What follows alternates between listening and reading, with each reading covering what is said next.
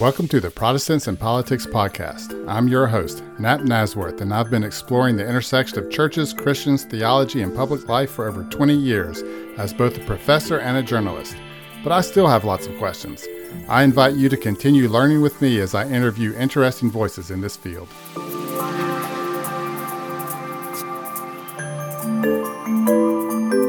Welcome to episode 1 of the Protestants and Politics Podcast. I'm your host, Nat Nasworth. My guest today is Carmen LaBerge. She is the host of Mornings with Carmen, which you can listen to every weekday morning from 7 to 9 on the Faith Radio Network. The show is also available on Google Play, iTunes, and other podcasting apps. Her previous show, called The Reconnect, was the National Religious Broadcasters Radio Program of the Year in 2018. She previously served on the board of the National Association of Evangelicals and has degrees from the University of Florida and Princeton Theological Seminary. Carmen is also a writer, and her most recent book is Speak the Truth, Bring God Back into the Conversation. Carmen, welcome to episode 1 of Protestants and Politics. Thanks, Nap. What a privilege. Yeah, so I wanted to bring you on. Well, I guess I should say we've known each other a long time. We first met at the University of Florida as undergraduates, working together as volunteers in Young Life. For my first episode, I wanted to bring on a familiar voice. We've been friends in the evangelical effort for a long time. Yeah. Yeah. So, and also you have a lot of experience doing this sort of thing for radio. So I thought it would be a good idea as my first podcast just to get a few tips from you and some ideas. So what are some interviewing tips you have, first of all, that I can take away from this? Well, let me start with, let's cast a vision for this podcast. So let me turn the tables for just a minute. What are you seeking to achieve? And why would a person listen to the Protestants and Politics podcast?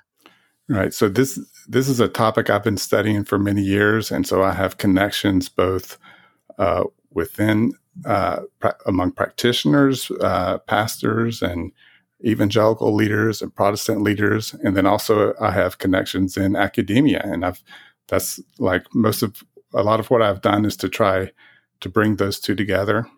So I think in similar to my Protestants and Politics newsletter is to bring a lot of that information together, a lot of the research from academics and so forth, and then a lot of the ideas and knowledge that are coming from important evangelical and Protestant voices.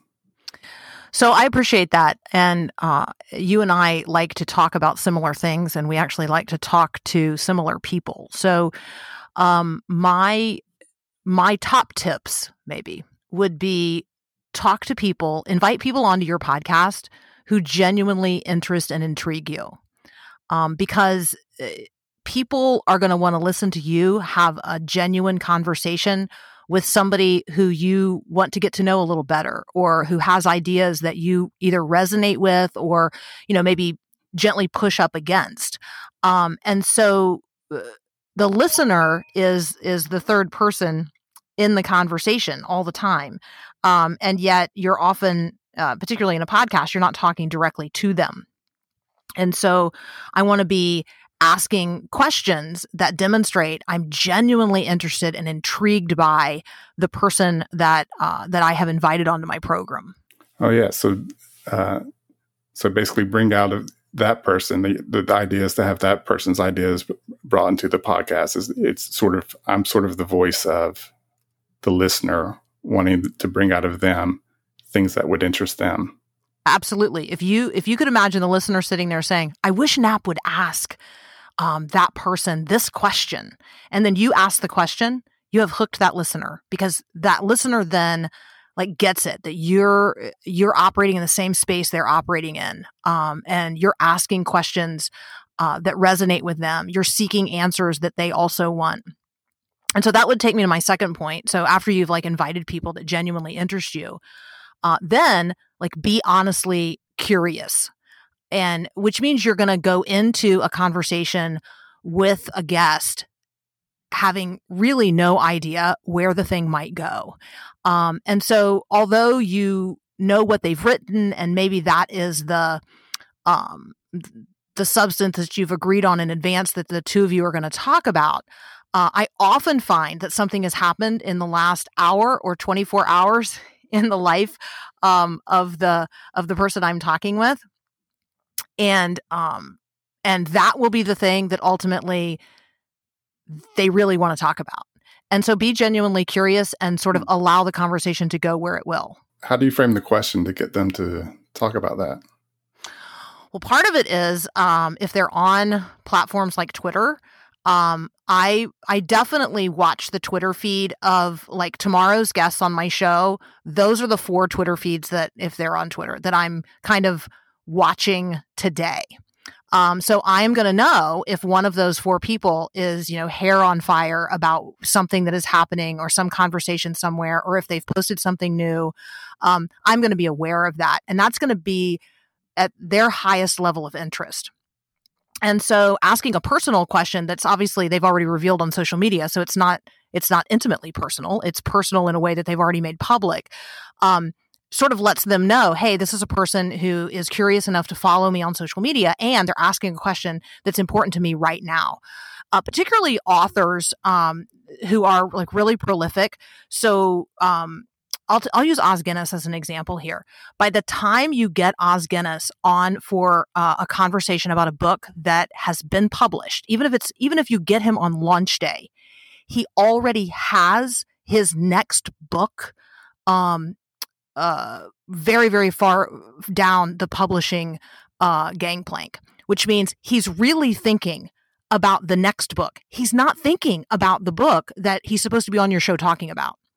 Knowing that about him means you spend a few minutes covering the book that has just launched, and then you figure out how to get him into a conversation about what he's really passionate about, which is the book he's researching and writing right now.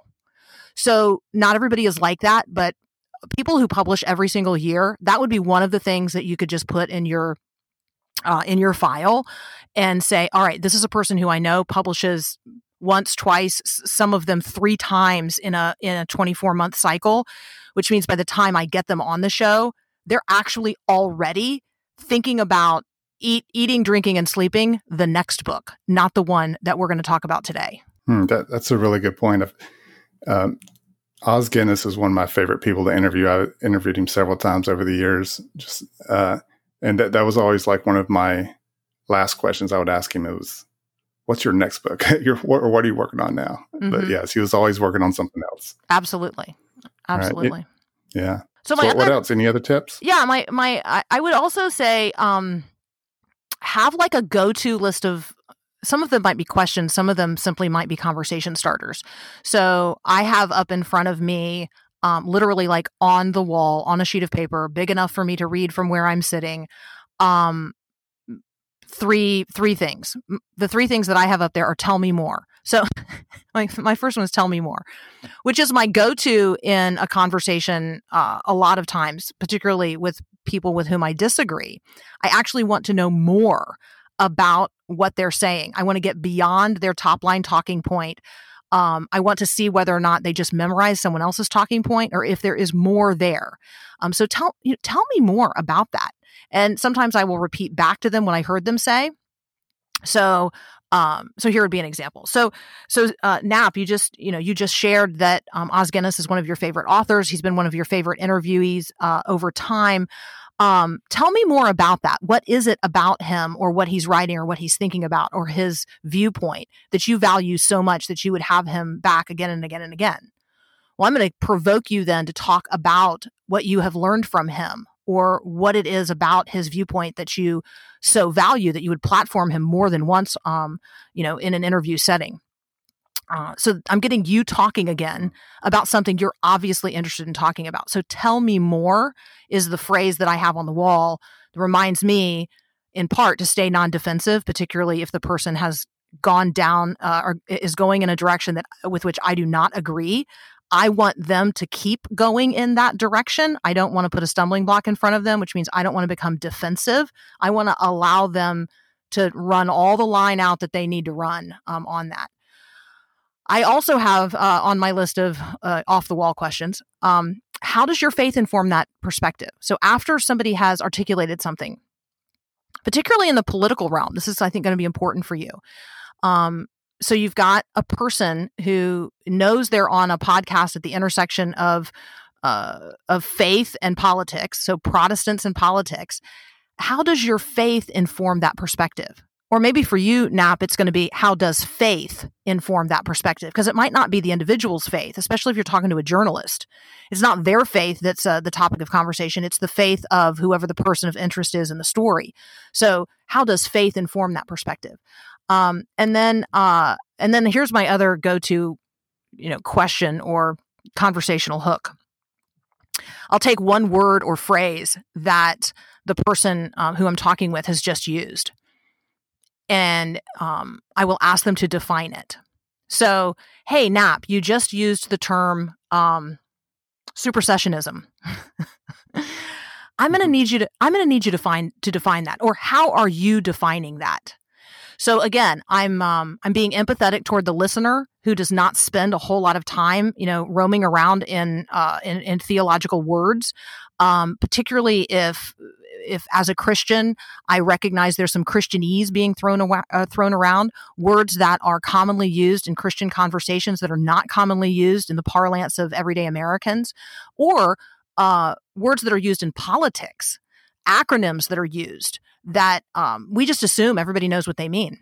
Do you know the only reason that people today know that POTUS is president of the United States is because in the pilot episode of West Wing, they told everybody that.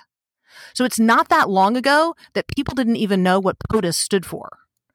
And so there are things that we know instinctively because this is our area where we talk all the time. We'll make reference to things. But if the listener doesn't know what we're talking about, they will tune out. So be prepared to make note of words that are used by your guest that regular people don't know what they mean, or those are words that are used differently by different people in the conversation today. Evangelical would be a good one. Pretty much any time anyone uses the word evangelical or evangelical, I ask them to define it.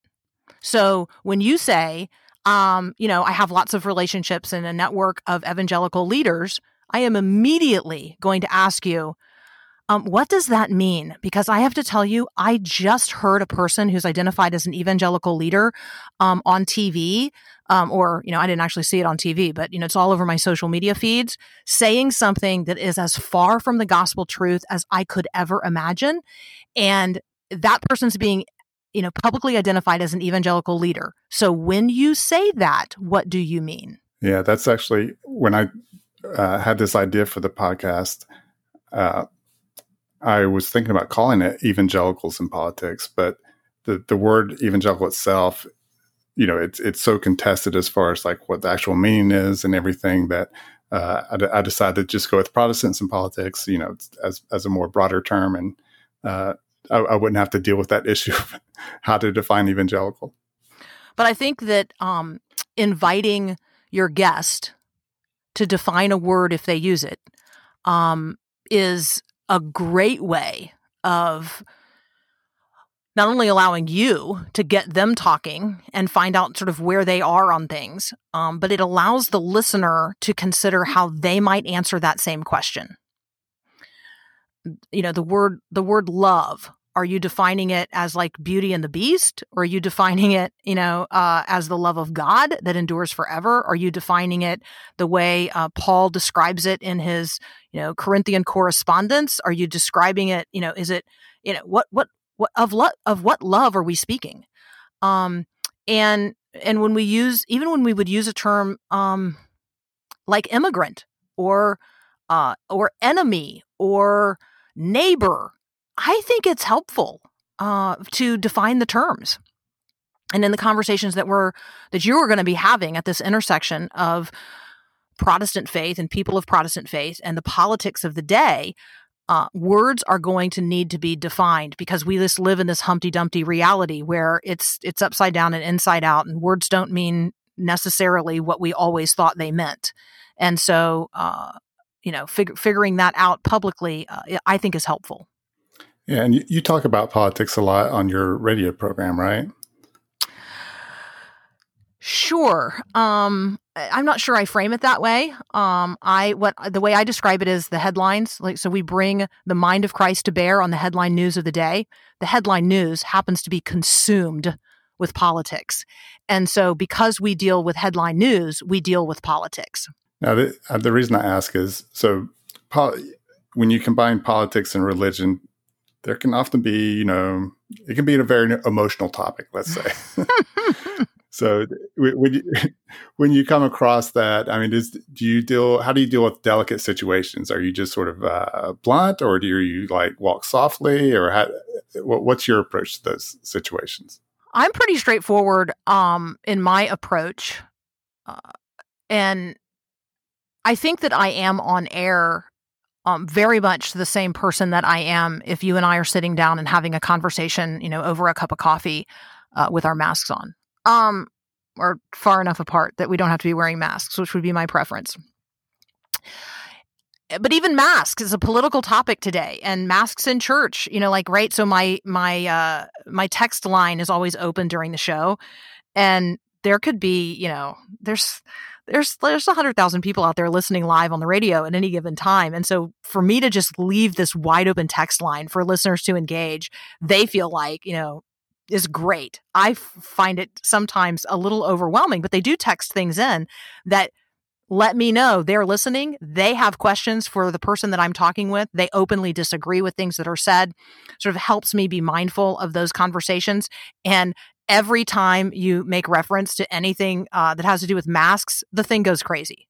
So I would say that on both sides, by the way, everything today is political. Everything today is political. And for Christians, or anybody operating out of a genuinely faith-based worldview. So I'm going to include there, people who are genuinely Jewish and people who are genuinely Muslim, people of like genuine faith. Their worldview is what is guiding everything else. They are living out of that worldview. People who are, secularist first, humanist first, they are living and operating out of that worldview. And being able to help them identify the difference between the way they are looking at something because of their faith is really helpful. I mean, it's just really helpful for Christians in the culture today to help them see how their faith is influencing and informing the way they are looking at a political question. Because until you tell the fish they are in the water, they don't know what water is. Yeah, I think that's a really good point. I think I would also add it's not just how their faith is influencing their views. It's being able to distinguish between when it's their faith in terms of like the teachings of their faith versus their culture and the culture they grew up in, and sort of identifying that with their faith instead of what is being taught either from the Bible or from their pastor or something like that. Okay, that's really good, and that's where you'll have to press people beyond sort of a list of talking points they might have read somewhere.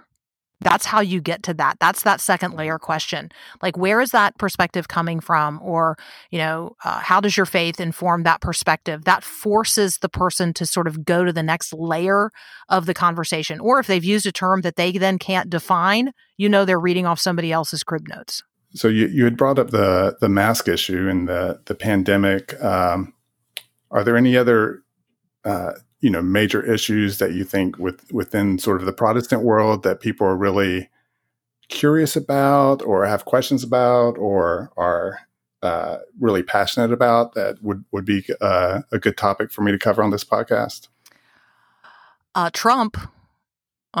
Pretty much we are headed into we don't even have 100 days left. So we are headed into the hottest period of time at the intersection of Protestant faith and politics that I think we have ever seen. Christians are more likely to be having a conversation right now about Donald Trump than they are about Jesus. That is a problem. And so he is consuming a lot of the oxygen in the room, and you can't avoid him as a subject matter topic. If you do, people will know you're not being genuine about every headline of the day. However, you also cannot allow everything to either become pro or anti-Trumpian, because that doesn't work either. And so allowing people to struggle, platforming people who would not agree if you had them on together, but you're not going to have them on together. So, but platforming people who would disagree if they were in the room together is probably really healthy, because it allows your listener to overhear as a third party a conversation that they are having in their head and don't know how to have in the world, because it's so hostile. It's so hostile right now. Yeah, definitely. And that's certainly a topic. Everyone who knows me knows that it's been a tremendous topic of mine and one I think about and have written about a lot. But I also know there will be a day when we won't be talking about Trump. And I think there are still lots of other topics that, I know there's lots of other topics that will remain, in the area of Protestants and politics. One of those that's come up recently is just sort of the religious freedom issue related to the pandemic and church closures. And recently the Supreme Court has gotten involved, or actually decided not to get involved, with a case in Nevada where churches felt like they were being treated differently than other types of similarly situated institutions. And the National Association of Evangelicals even has come out with a statement against it, and so forth. At the same time, churches themselves have to struggle with the issue of, whether to meet in person or not, and mask wearing versus not mask wearing, all these sorts of things. So is that a topic that you've heard a lot about, or do you think there's a lot of concern about that among Protestants these days? I definitely think that the religious liberty conversation is very robust, and there are so many angles from which you can approach that conversation. I think that churches specifically are likely to come out on the positive side of the conversation, because in America we do value the ability to worship. We don't necessarily understand the full liberty that we have in terms of our religious expression in every area of life, but we do seem to understand people should have the freedom to worship in places of worship with people of similar faith. So I do think that one is one that will work itself out. I think there is a really interesting religious liberty conversation on the horizon about religiously affiliated charter schools. So the Supreme Court just recently ruled that you can't discriminate against a charter school because it has a faith basis. We'll see how many groups or how many churches or how many faith-based organizations apply to become charter schools that have a religious basis. But that is going to be a really interesting, robust conversation. 100 years ago, the reason we're having this conversation now is because, there was a point in time that evangelicals didn't want Catholics to be able to get government funding to send their kids to Catholic schools. Well, now the big growth in education is among Protestants who want to be able to send their kids, to evangelical or classical schools that have a Christian emphasis. And these Blaine amendments across the country have stood in the way of that. Well, the Blaine amendment has been struck down, and so we're going to see across the country. I think we're going to see this conversation bubble up, and it's going to reintroduce the conversation about whether or not government funds should be used to support the education of a child in a faith-based school. And, as soon as we say all of that, then the very next conversation will be, I recognize it's a small percentage of the American population, but every Muslim in the country is going to want their child educated in a school that teaches from their faith view, not from an American educational worldview, or a Western worldview. So it's going to be a very interesting conversation, because the religious liberty conversation is not one that just opens the door for Catholics and then Protestant Christians. It opens the door for everyone and the full expression of their faith, even if it's a faith with which I would disagree. Yeah, definitely. That's a topic that I've also long been concerned about or interested in, even long before Trump sort of dominated the conversation. So, that's a really good idea. I definitely want to get some experts in the religious freedom field and so forth to talk about these issues. There's so much conversation around that, and also sort of the issue of whether Christians are being discriminated against in the United States, and all these sorts of conversations and how they relate to what's going on in the judiciary. So we just have a few minutes left. So just tell me what's going on in your life. What do you have coming up on your show? What are some things people can look forward to if they want to listen into your podcast or your radio show? What's going on with you? Well, I talk to a range of people, and we cover whatever the headlines of the day are. So, tomorrow we'll literally be covering whatever happens today, tonight, tomorrow morning before we go on the air.